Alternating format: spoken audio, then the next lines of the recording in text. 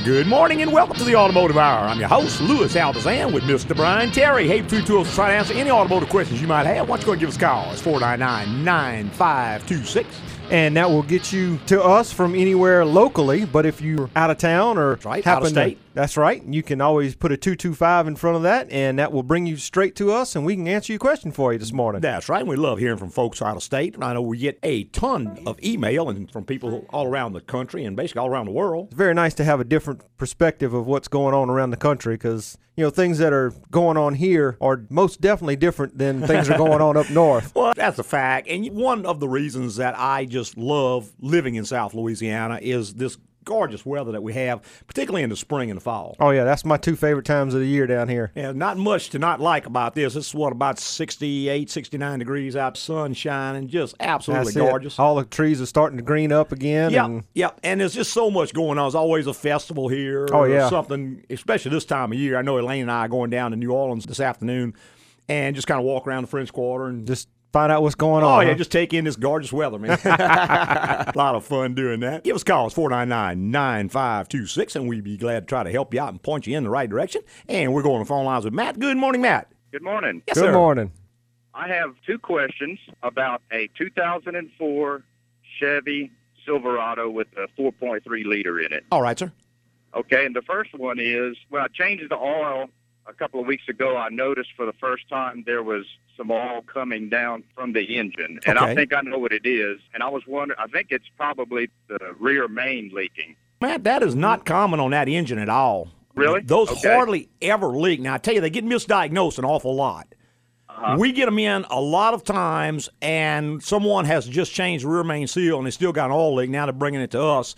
And most of the time, and I can't say this is the fact with yours, but most of the time, it's the actual where the intake manifold attaches to the cylinder heads in the back, where it goes across the oil galley. There's a junction in there, and that's where they generally leak oil. If not there, there's also an oil pressure sender unit that's screwed in right in the back next to the distributor, and they're real bad about leaking there, and that's a simple fix. Oh, okay. The third thing is the valve cover gaskets will leak on them, and again, that's a pretty simple fix, but that's basically an old small block Chevrolet with the two middle cylinders gone. That's the same engine as a 350. They just cut out number 2 and number 3 cylinder and put the front and the back together and made an engine. And that engine just hardly ever had rear main seal problems. I mean, it just rarely leaks there. But you got to remember, any oil that leaks is going to run down by gravity, and it's always going to drip off at the lowest point, which is right there where the rear main seal is.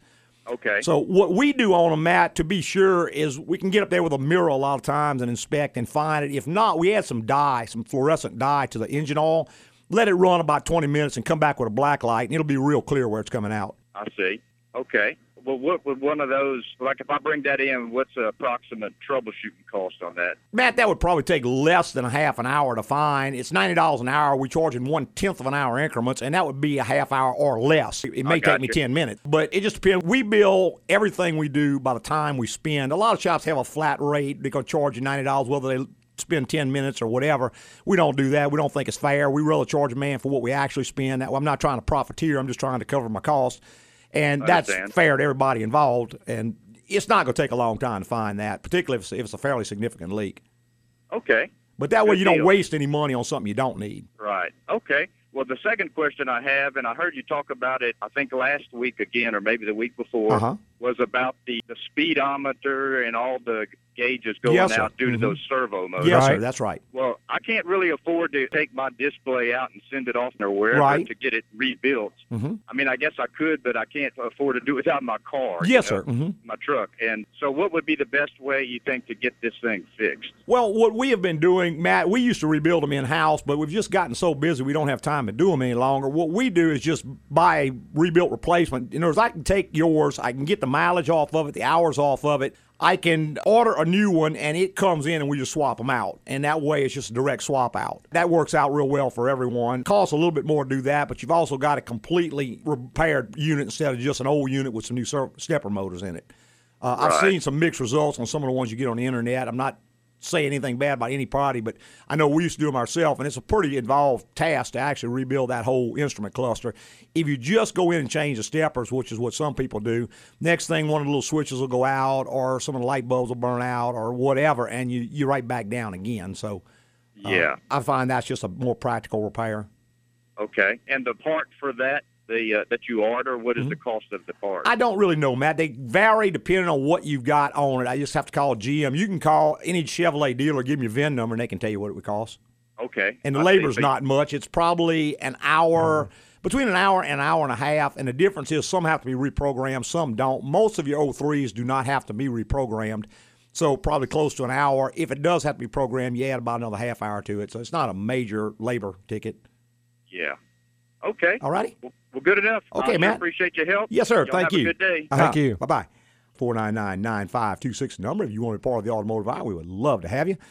That's one of those things that just came on all of a sudden and has been plaguing GM for a while now. Yeah, from 2003 up to 2006, they just bought a bunch of low bidder imported junk. Cheapest junk they could find. Yeah, and it's not only the pickups, although there's more pickups. Chevrolet certainly sells more pickups and Suburbans and Tahoes and anything else, but the Malibu, the Impala, all the GM. Pretty much across the line, across the board. Actually, some of the others that use some GM parts, like I think Saab actually has the same problem. Right. And there's even some others out there. I don't know them all off the top of my head, but just absolutely junk components that they installed, and they'll generally make 80, 90,000 miles, and then one or more will start acting up, and by the time you get 100,000, they're generally out. The speedometer goes out usually first because it moves the most, but it could be the fuel gauge, it could be the temperature gauge, it could be the oil pressure gauge. I drove one the other day, and the oil pressure gauge and the fuel gauge were both pegged out, just wiped out. Quite a bit of problems with that. Hey, we're going back to phone lines with Wayne. Good morning, Wayne. Good morning, guys. Enjoying the show. Thanks, sir. Thank you. Got a question. Got a 2005 Ford Explorer. Every now and then, it's done this several times, it'll crank it early in the morning, get out, go half a block, and it just goes dead, won't crank. Engine still turns over, but it won't crank. Taking it in, they did a complete tune-up, about $600 worth of tune-up. They didn't replace any fuel injectors. They changed the fuel filter. Yeah, that's not going to help that. Ran well for about 6 months. Yeah.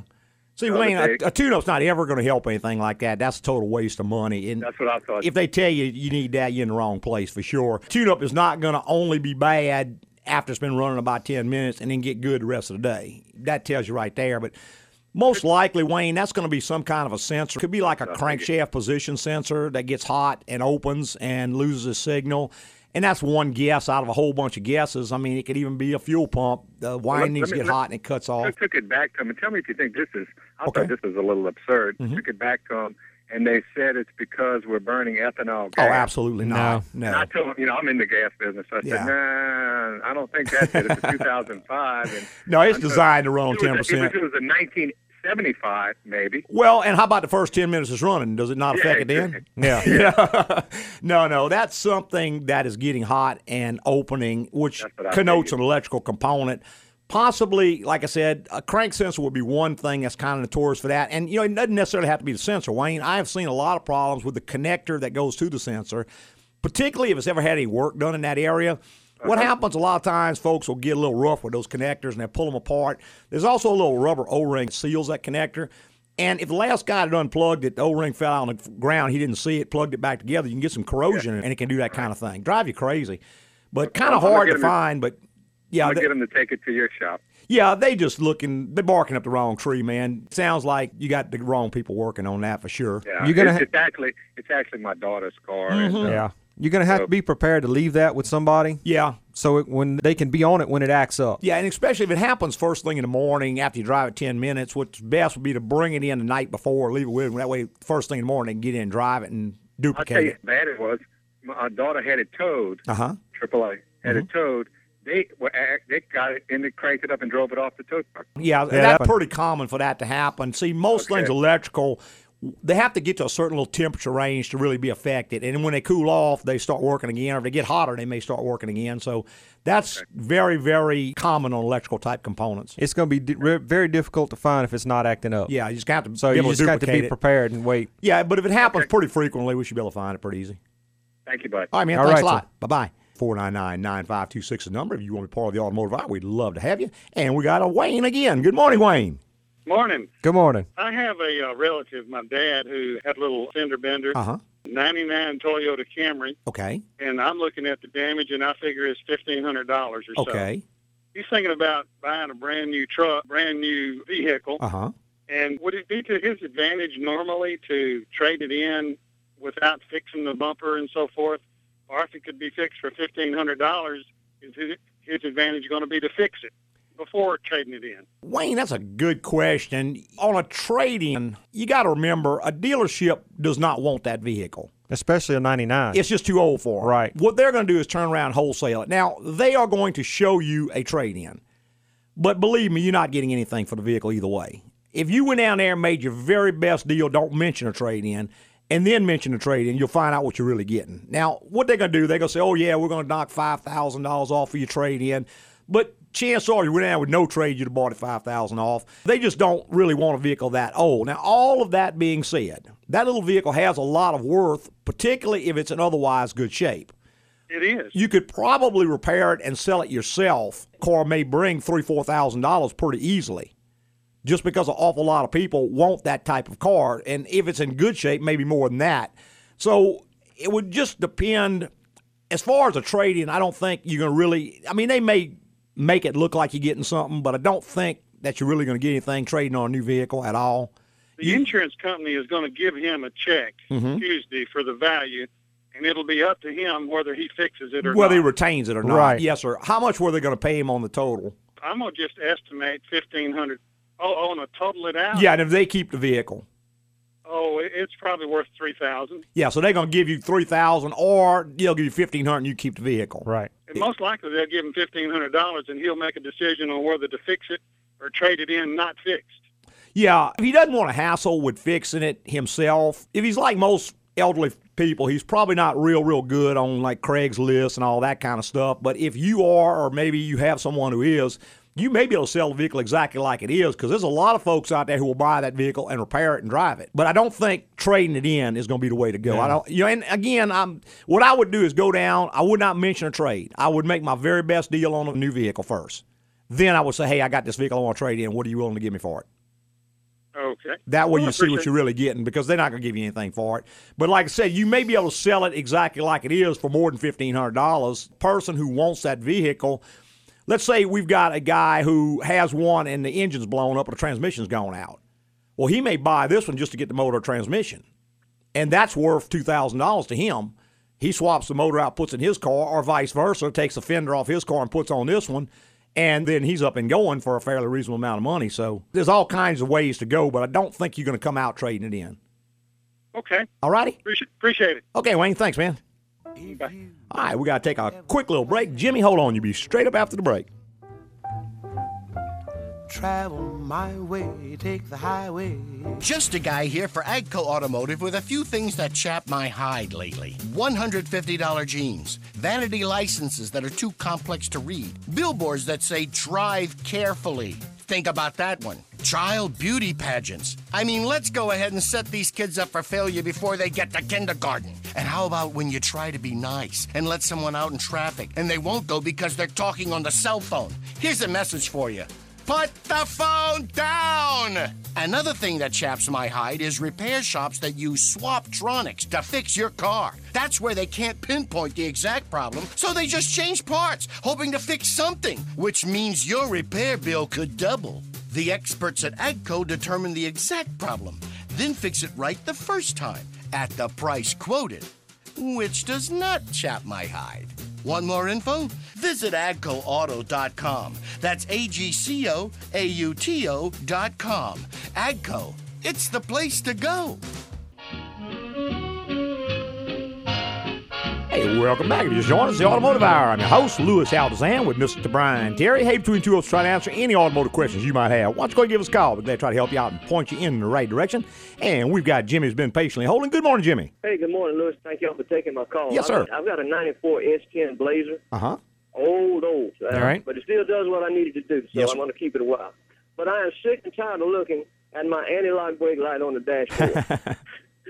Look, that light it's been on for years. Uh-huh. Is there any way I can troubleshoot that thing myself and figure out what's wrong with it? And Pretty tough, Jimmy. You'd probably be better off to take it to someone who has the proper tooling and let them diagnose it, even if you want to try to fix it yourself.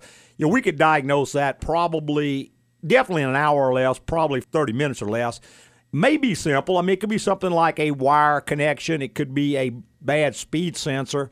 That was the first system that General Motors kind of came out with. Do you know if it's a two-wheel anti-lock brake system or four-wheel? No, I don't know. What I do know about it is General Motors had a recall on that particular system. And it's been back to the dealer before I owned it, and that was done, but that's not all I know. What you could do, Jimmy, is look down under the master cylinder and see if there is should be a little valve with a small valve. couple solenoids on it, or there's going to be a great big valve box with a bunch of lines going into it. That'll tell you if it's two-wheel or four-wheel. Or you could look at the inside of the front wheel and see if there's a wire going into it. If there's no wire on the front wheel, then it's probably going to be two-wheel. Two-wheels I've done brakes on it before, and there is a wire on the front. Okay, well, so it's four-wheel. Right. Yeah. That system is pretty complicated to try to diagnose without the proper equipment. Yeah, there's just no way for you to get the information of what's even causing the problem. The old two-wheel system was real easy. It was very few things that caused it. Most of them were pretty. You could even get a flash code out of it. You're right. You could pull a flash code from the old two-wheel system, but that was their new updated four-wheel system. And it was kind of complicated when it first came out. When they first came out, it was very, very complicated, and they actually got simpler as time went on. As they start to learn more and more about it, they simplified them a great deal on later models. That one is probably one of the more difficult to diagnose. You're going to have what they call a Tech 2 or Tech 1 scan tool that can actually go in and read the data, the PID data from it, and that'll tell you what area is caused. And, of course, you got to go in and do some pin tests, and you can actually figure out what component.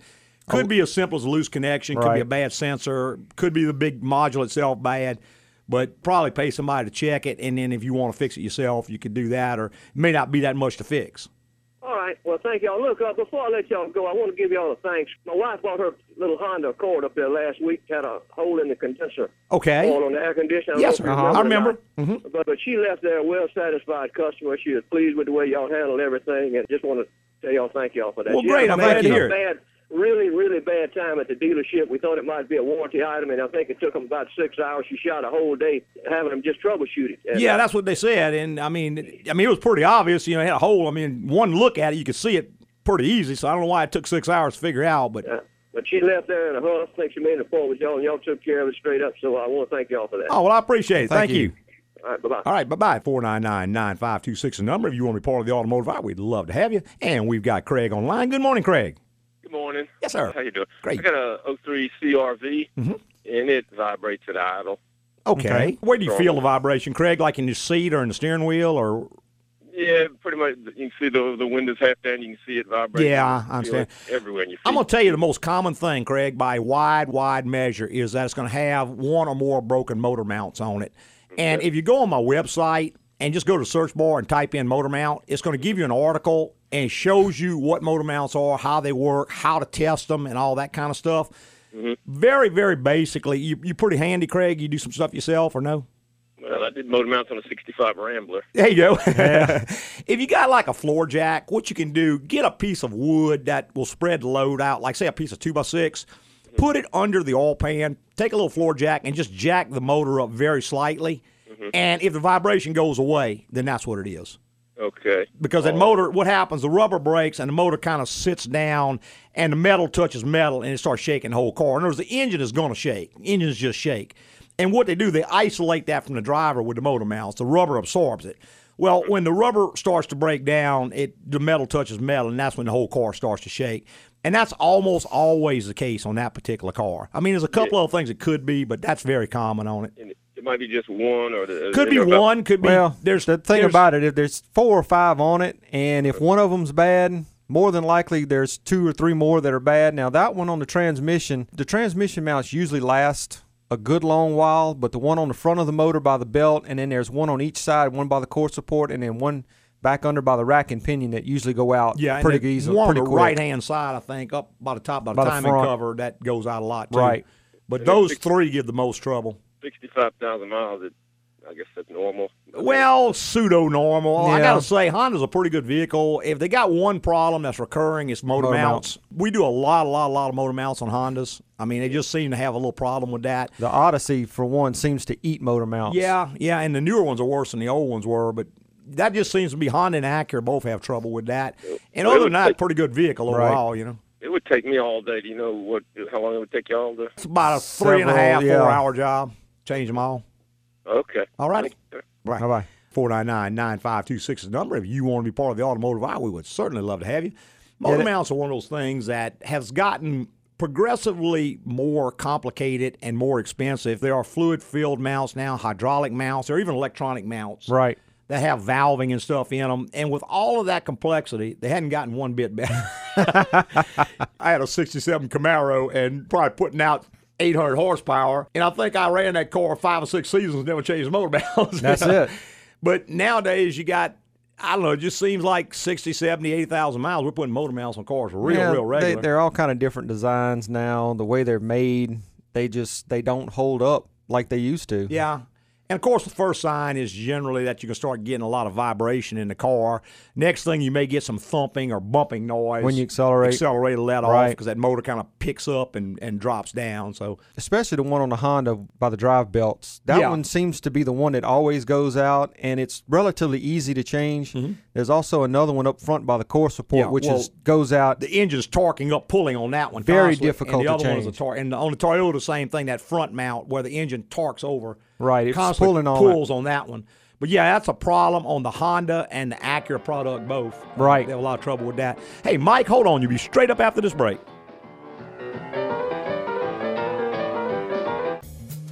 Just a guy here for AGCO Automotive with a few things I'm tired of.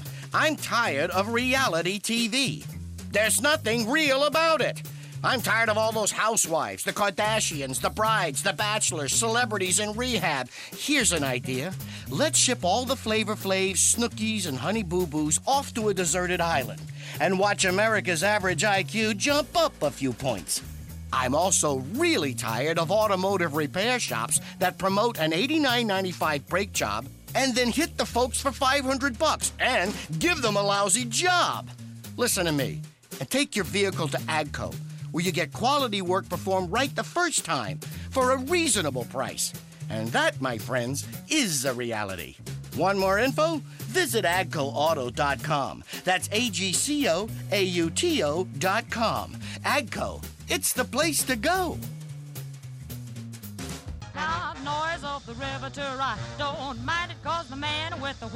Hey, welcome back. If you just joined us, the Automotive Hour. I'm your host, Louis Altazan. Mr. Brian Terry right here by my side. Between two of us, trying to answer any automotive questions you might have. And we've got Mike's been patiently holding. Good morning, Mike.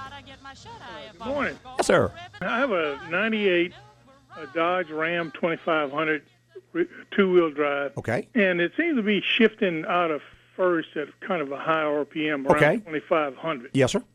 Is there something is that a problem? Yeah. Yeah, that's a problem, Mike. The most common reason for that is what they call a throttle position sensor. They have a pretty high failure rate on that part, and that's one of the main inputs to the computer. I can't guarantee you that's it, but that is certainly one of the most common things we see. And it doesn't necessarily mean that the sensor itself is bad, because the connector to the sensor gives a lot of trouble. In fact, if memory serves me, there's actually a bulletin out where you can add an additional ground to the harness to try to help with that problem. And not only will it delay that first shift, it may even give you sort of a shift hunting sensation at a certain speed. If you give it a little bit of gas, it'll kind of downshift, and it kind of hunts up and down. Not all of them do that, but some of them do. And some people also report like an erratic idle. There's the idle speed may kind of go up and down slightly when it's the same issues. And again, not all of them do all the same things. That's by far the most common thing. Now, a secondary matter that's also fairly common on that vehicle is second gear is enabled by a band on that transmission. And that band wears, and it has to be adjusted. And when you do a proper transmission service, you adjust that band. If that band is worn too much, it's going to delay going to second gear because it's trying to tighten up that servo and it can't engage that drum. Now, that will result in the transmission failing. So I would probably, if it hasn't been serviced properly, I would probably get it in and have a transmission service and a band adjustment done. At the same time, they can check the reading on the throttle position sensor and see, and probably between those two is about 80% you're going to fix that problem. Is it an electrical sensor or is it a yes. cable? There's no cables at all in a modern vehicle. Okay, well, I'll have it tested out. All right, sir. Thank you very much. Thank you. Bye-bye. 499-9526 number. If you want to be part of the Automotive Hour, we'd love to have you. And we got Brian on the line. Good morning, Brian. Morning. 2003 Ford Explorer. And I got a question about the brakes and another question about the transmission. Okay. As far as the brakes, I've noticed for quite some time that when I'm driving down the road, I'm changing lanes or going over the reflectors, I got a rattle, and it sounds like it's coming from the back, so I finally figured out what it was. I can actually take the caliper and rock it just a little bit. It's got a little bit of play in it. So I made sure everything was tight, the slide pins, everything is good. But when I rock it like that, I can see the pad. There's a very easy way to diagnose that problem. What's that? Next time you get on the road, you hit the reflector, you can make the noise. Oh, okay. Get off the reflector, apply a little bit of brake pressure, and hit the reflector again. If the noise goes away, what you've done is you've tightened that caliper up a little bit and took the slack out of it. So if the noise goes away, you're almost dead set in the brakes. If the noise does not go away, then you can almost forget about the brakes and start looking for something else that's loose. You know, you may have some slack in that caliper, but that may not be the noise you got. I've seen slack in the calipers before not cause a problem. And sometimes it does. Sometimes it does. If you try that, that'll isolate whether you're looking for a brake problem or whether you see the rear stabilizable end links on that vehicle are also notorious for that same kind of a problem. And what you do there is just temporarily disconnect them, tape them up out of the way, go drive it, hit the bump again, see if the noise is gone. But to get back to your issue, if it is the caliper, I think that slide pin, doesn't it have O-rings? I'd have to look at that one. That one's got a slide pin with a bushing, I think. I think the boot actually provides the cushion.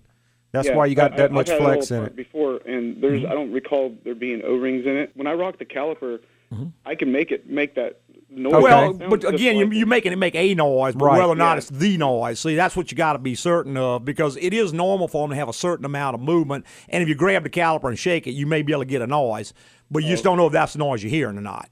Yeah, I didn't know that was normal for it to actually move a little bit. It will move some. It has to. Again, it can also make some noise if it's moving excessively. But I would just, like Brian said, take it out, get it where it's doing it. Just touch the brakes lightly. You don't apply them, but just lightly put your foot on the pedal. If noise goes away, then that's probably it. If the noise does not go away, then that's not it. It's going to be something else. If that is it, you can take the caliper off, take the brake pads out. There should be a metal shim between the brake caliper bracket and where the pad rides. On top and the bottom. Little metal clip. That will take yeah. I can actually see the pad moving around inside that clip. Okay. Also. Yeah, and see, that could also be a set of aftermarket pads, Brian. If it's not the original Ford pads, they don't fit. They're notorious for that. They're just not stamped right. No, I've put aftermarket. Yeah, I knew you were going to say that. Yeah, first thing I would do, if you do the test, it is definitely a caliper problem. It's definitely a brake problem. The first thing I do is go buy a set of Ford pads, make sure all the clips and shims are present, lubricate everything, put it back together, and you probably get rid of your noise. Okay. Another question about the brakes is I've noticed lately it doesn't do it all the time. Most of the time the brakes are fine. I do know that my front rotors are warped a little. I can tell that when I'm stopping. Yes, sir. But when I am just getting on the brakes, a normal, I'm not getting on them hard. Yes, sir. Sometimes it makes it's kind of a grinding noise. Yeah, it sounds almost like it's metal on metal. Well, no, not like that. Kind of the growl, almost like almost a grunt growl type noise. Yeah. Again, that goes back to the aftermarket pads. Right. Man, they're just notorious for that. And I can tell you, if you're running aftermarket pads on the front, you're going to constantly have rotor warpage problems. Yeah, they're just not the right pads. It's not going to take the heat out of the rotor. They're going to make noise. They don't fit right. I mean, there's a reason why. They are aftermarket, and I've heard you say that. Oh yeah, I'm waiting for probably till next week till the Ford dealer opens. Yeah, I understand. And see, when you go to a dealer, be real careful, because they're going to try to sell you a set of Motorcraft pads. That is not Ford pads. That is an aftermarket pad, a Motorcraft box. Question. You want a blue box Ford pad. It's going to have the word Ford written on it, and be sure you tell them, I want the original equipment pad. And take the front rotors that are on a vehicle now off and put new ones on there. Do not have those turned. Yeah, it's not going to help. Yeah, I've always done it. I mean, I've warped them before, and it's cheap enough just to put new rotors. It is, and what happens, they warp at full thickness, and when you turn them, you're making them thinner. So it's just coming right back with a vengeance. Okay, now one more quick question. On the transmission, I got to do the service on it. Okay. When I pull the pan, drain whatever fluid will come out and pull the filter. When this doesn't have a dipstick, so when I pump the new fluid in, I've read and heard different things about how to make sure it's full, like driving it around so many miles. Yes, sir. You have to be completely warmed up. There's a special tool to actually fill that thing. It screws into that hole, and you pump it in, and you put the proper amount in. But then you have to drive it, get it at full operating temperature, and it has to be perfectly level. You take the little plug out the center of the big plug, and when you do, whatever runs out is too much. Okay. It's going to self-level. But how do I know later on, like, a day later, I'm driving it around, how do I know it's totally Because you did it right the other day, and it hasn't leaked any out. You want Ford's smart answer? Yeah. If it ain't leaking, leave it alone. Yeah. But no, there's no way to check it other not. than that. You have to be on a perfectly level surface, which is hard to elevate it on a level surface because the average do-it-yourselfer doesn't have a way to do that. We've got a front-end rack we can put it on, which is perfectly level. We can get under it. But there's two plugs. You got a big plug, which will drain all your fluid, and you got a little plug in the center, which has a tube on it, which goes up to just the right height. If you go to my website, I've got an article on that. It shows you a picture how it works and all that kind of stuff. But, yeah, I basically just inspect it for leaks. If it's not leaking, you assume it's full. Right. All data actually gives a specific temperature to check that transmission. Yeah, that's what I read on the internet. Mm-hmm. Right. That's what I was concerned about is having it the right temperature. You can get one of those little infrared thermometers. Yeah. That's what we use. Just take an infrared thermometer and check the bottom of the pan. And a lot of your newer ones, you can actually go in with a scan tool and read the temperature on it. Right. So it tells you whether it's full temperature. But, I mean, basically, if you drive it for 20 minutes, it's going to be full temperature. And just should I go through all the gears and everything before? Yeah, just drive it normal for about 20 minutes. It'll be around 175 degrees, which is normal operating temperature. Okay. All righty. All right, thanks a lot. Okay, Brian. All right, thanks, man. Bye-bye. Hey, if you guys ever come out to California, maybe you could open a shop out here, huh? Oh, okay. You calling from California, Brian? Yeah, Central California. Oh, okay. Well, hold on. I'll get producer to get your name and your address. We'll get you an AGCO T-shirt out that way. Oh, okay. Thank you. Thanks, man. All right. Hold on. 499-9526 is the number. If you want to be part of the automotive hour, we'd love to have you. And we'll go on the line with Margaret. Good morning, Margaret. Good morning. Good morning. Yes, ma'am. I have a 2003 Toyota Corolla, and the engine light came on, and the dealer said your catalytic converter has failed. Okay. Gave me a price. And Very high. shocked. I was very shocked. Yeah, I hope you were sitting down. Yeah, they are expensive. Okay. So $1,500 is That's about the price, I think. And not hardly any labor on that, Margaret. It's probably an hour, maybe 2 hours labor to change it. But the part is very expensive. Now, you got to watch. I don't know what engine you've got in that one, but a lot of Toyotas have more than one converter on them. And some of them have a fairly inexpensive converter on the front bank and a more expensive one underneath. And you just have to be able to diagnose for sure which one it is. Because the one on the front bank is about $350 for the part and about an hour and a half labor to change it. The other one is about $1,000. And you got to watch I'm not accusing anybody of anything, but sometimes they try to shotgun you because they can't figure out which one it is. They just charge you for both of them. And they know that's going to fix it, but you pay a lot more than you necessarily have to. So you might get a second opinion. The only thing you absolutely do not want to let anybody talk you into, they do make what they call aftermarket converters, which are cheaper. Absolutely will not work. You're throwing your money away. You're going to spend about $700 or $800 on something that's going to last about 6 months, and you have to put the Toyota one back anyway. Okay. So is this an urgent repair to fix? Or? Well, it's kind of like locking the gate after the horse is out. You know, you were trying to prevent that from happening. It's already happened. The only urgency to me is that now your check engine light is on, so you're ignoring it. If something else happens, you won't know. And you can't get a state inspection with the light on. Right. You will not be getting inspected, but it's kind of like if your fire alarm keeps going off and you start ignoring it, and then your house catches on fire and you burn to death. Okay. So from that respect, it's important, but you are kind of, the converter is what you're trying to protect with the check engine light. Yeah. And the damage is done. Now, let me just ask you this. You do have more than 80,000 miles on it? Oh, yes. Okay. I was pretty sure you did, but that has an 8-year, 80,000-mile warranty on that converter. Oh, okay. Well, that's good to know. All righty. All right. Love your show. Yes, ma'am. Thank you. Bye-bye. 499-9526 is the number. If you want to be part of the automotive hour, we'd love to hear from you. We got Doug on the line. Good morning, Doug. Good morning. Good morning. I have a 2003 Chevrolet Suburban that when you get going down the road and it makes a roaring noise. At first I thought it was the tires, but as soon as you let off the accelerator, the noise goes away. Yeah. Okay. It's fine. It doesn't sound like feel like a transmission problem. No, it ain't. No, it's going to be further back. Yep. Going to be the rear Gonna be differential. the rear differential. The differential? Yes, sir. You gave it away. When you let off the gas and it quits, that's going to be the differential pinion bearings are going out in it. Fairly common on those. What, you got about 130, 140,000 miles? Yeah, probably about 115.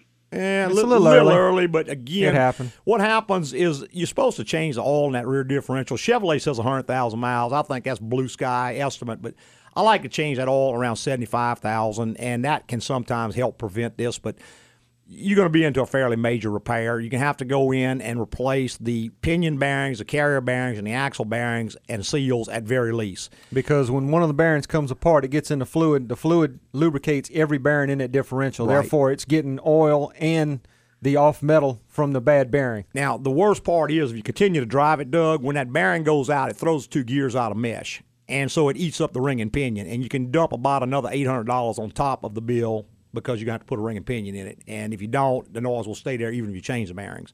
And that happens pretty rapidly. Right. Well, it's the second vehicle. I don't drive it that often, but it's mostly trips and all. But so what kind of cost secondary damage? Way up there. About $2,000. Is it really? Yes, sir. Way up there. And you won't be able to keep driving it because it will eventually break. And when it does, it's going to make all kind of racket, tear the housing up, and then you pretty much total the vehicle.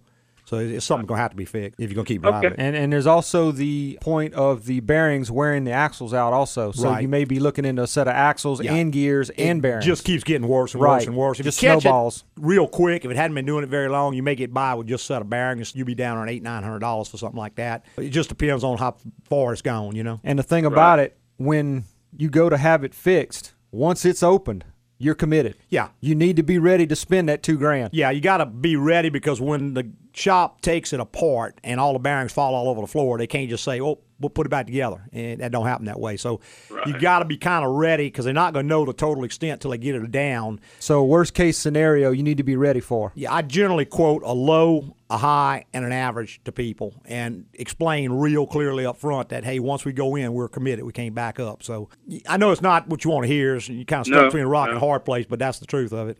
Right. What's your opinion on possibly finding models? You're not going to find it. And if you do, they're going to charge you. A used rear end for that truck will probably fetch about $2,000 because of the problem with them and because there's a lot, supply and demand. They can get that, right? Because a lot of people let it go and it eats up the housing, so they're looking at a $4,000 repair, so they're tickled to death to pay $2,000 for a used rear end. Right. So repairing yours is going to be the lower cost option if it hadn't gone too far. Right. What year could go up to that if I were to get lucky and find something like it from a 03? The rear end. There's piles of different ones, man. There's so many options on that thing. There are different gear ratios. There's different ABS ratios and all that kind of stuff. You just have to talk to the junkyard, but I can tell you from somebody who's looked many, many, many times, there are none out there, and when you find them, they're high dollar. All righty? All right, thank you very much. Yes, sir. All right, thank you. Bye-bye. You have a good day. Thank you. Take our last little quick break and be right back with more in the Automotive Hour.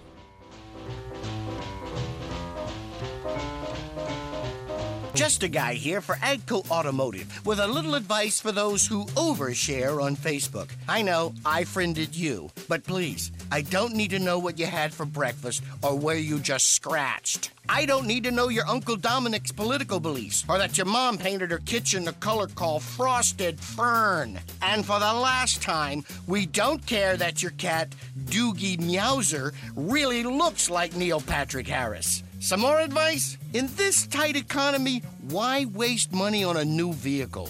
Stick with your older model and take good care of it to make sure it lasts. Come to AGCO for quality maintenance and repair, and we'll save you from throwing money away on a big note so you can pay other bills or save for something else. In Facebook terms, that's something you'll definitely like. Want more info? Visit agcoauto.com. That's AGCOAUTO.com. AGCO, it's the place to go. Hey, welcome back to the final segment of the Automotive Hour. I'm your host, Louis Altazan, with Mr. Brian Terry. Hey, Between Tools, try to answer any automotive questions you might have. We still got a few more minutes if you want to go ahead and give us a call.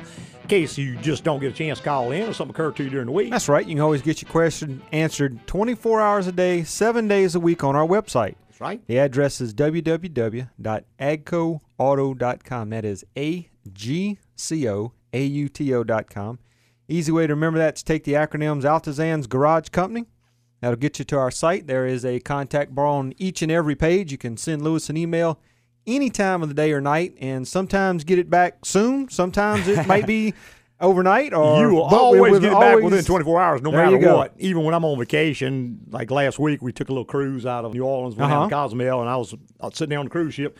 And I got to say, I got to give it to Carnival. They had a pretty fast internet connection. Really? Yeah, I didn't use up half my minutes because I'm so used to those They're slow, yeah. Oh, Lord. Yeah, I remember. This ship actually had a pretty fast connection. I was able to handle all my email really. They must be dragging a cable with them. Ooh, I guess, man. I tell you, it was almost like being at home. You know, pop it in there and away it would go. But, yeah, I always get, if I happen to be at work or at home working on the computer, I usually will answer it within just a matter of minutes. Worst case scenario, if you send it after about 8:30 at night, I'm usually in bed sleeping, so you won't get it till about 5 o'clock next morning when I get up. So You'll always get answers from me real quick. And while you're on the site, lots of other things to do. Pop on the detail topics. Lots of those on there. That's where there's just a ton of information on any given subject.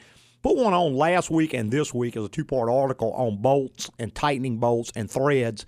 And that's one of those things that most people say, well, I know all about that. Yeah, you think you do. You think you do until you go in there and start reading up all the different grades and pitches. And each one is designed for a different job. That's right. And if you ask the average fella, why does one bolt use coarse thread and one bolt use fine thread? Uh-huh. They have no idea. Okay. And this article will tell you why. I'm not going to give it away. You got to go read the article.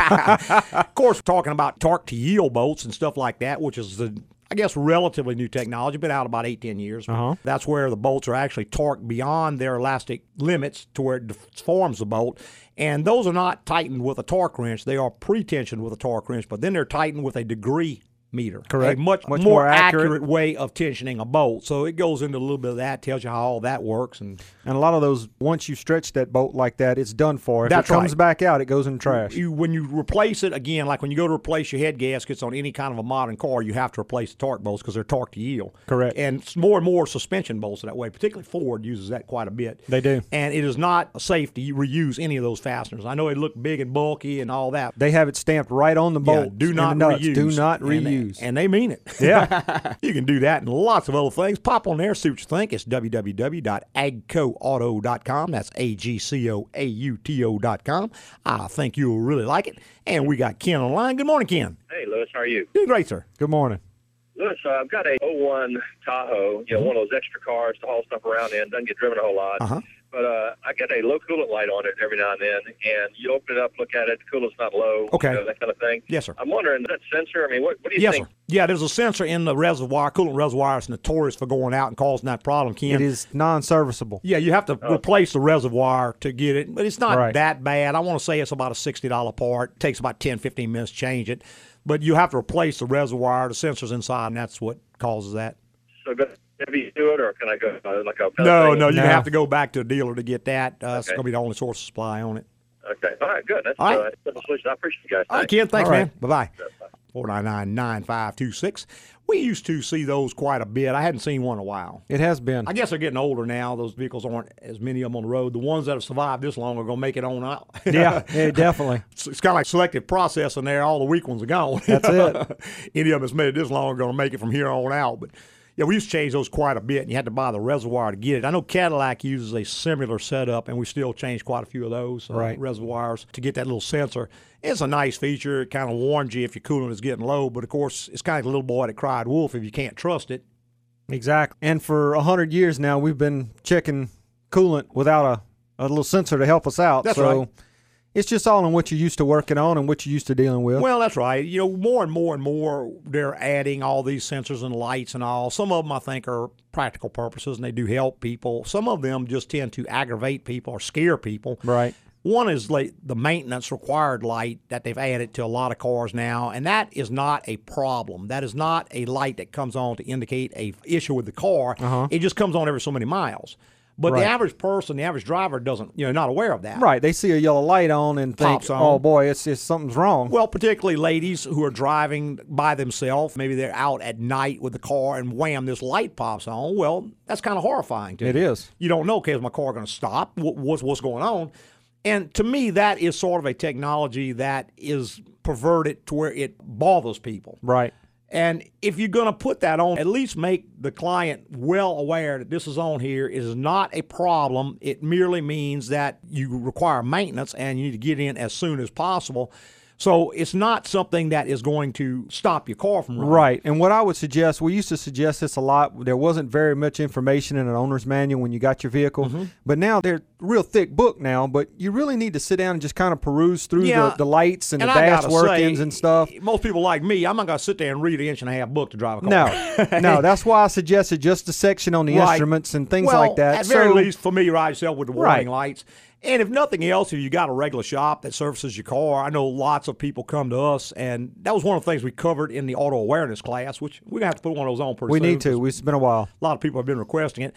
But what all those warning lights mean, because there's just a bevy of them on there now. You got traction control, you got tire pressure monitoring, Skid you got control, skid control, right. on and on and on and on and on.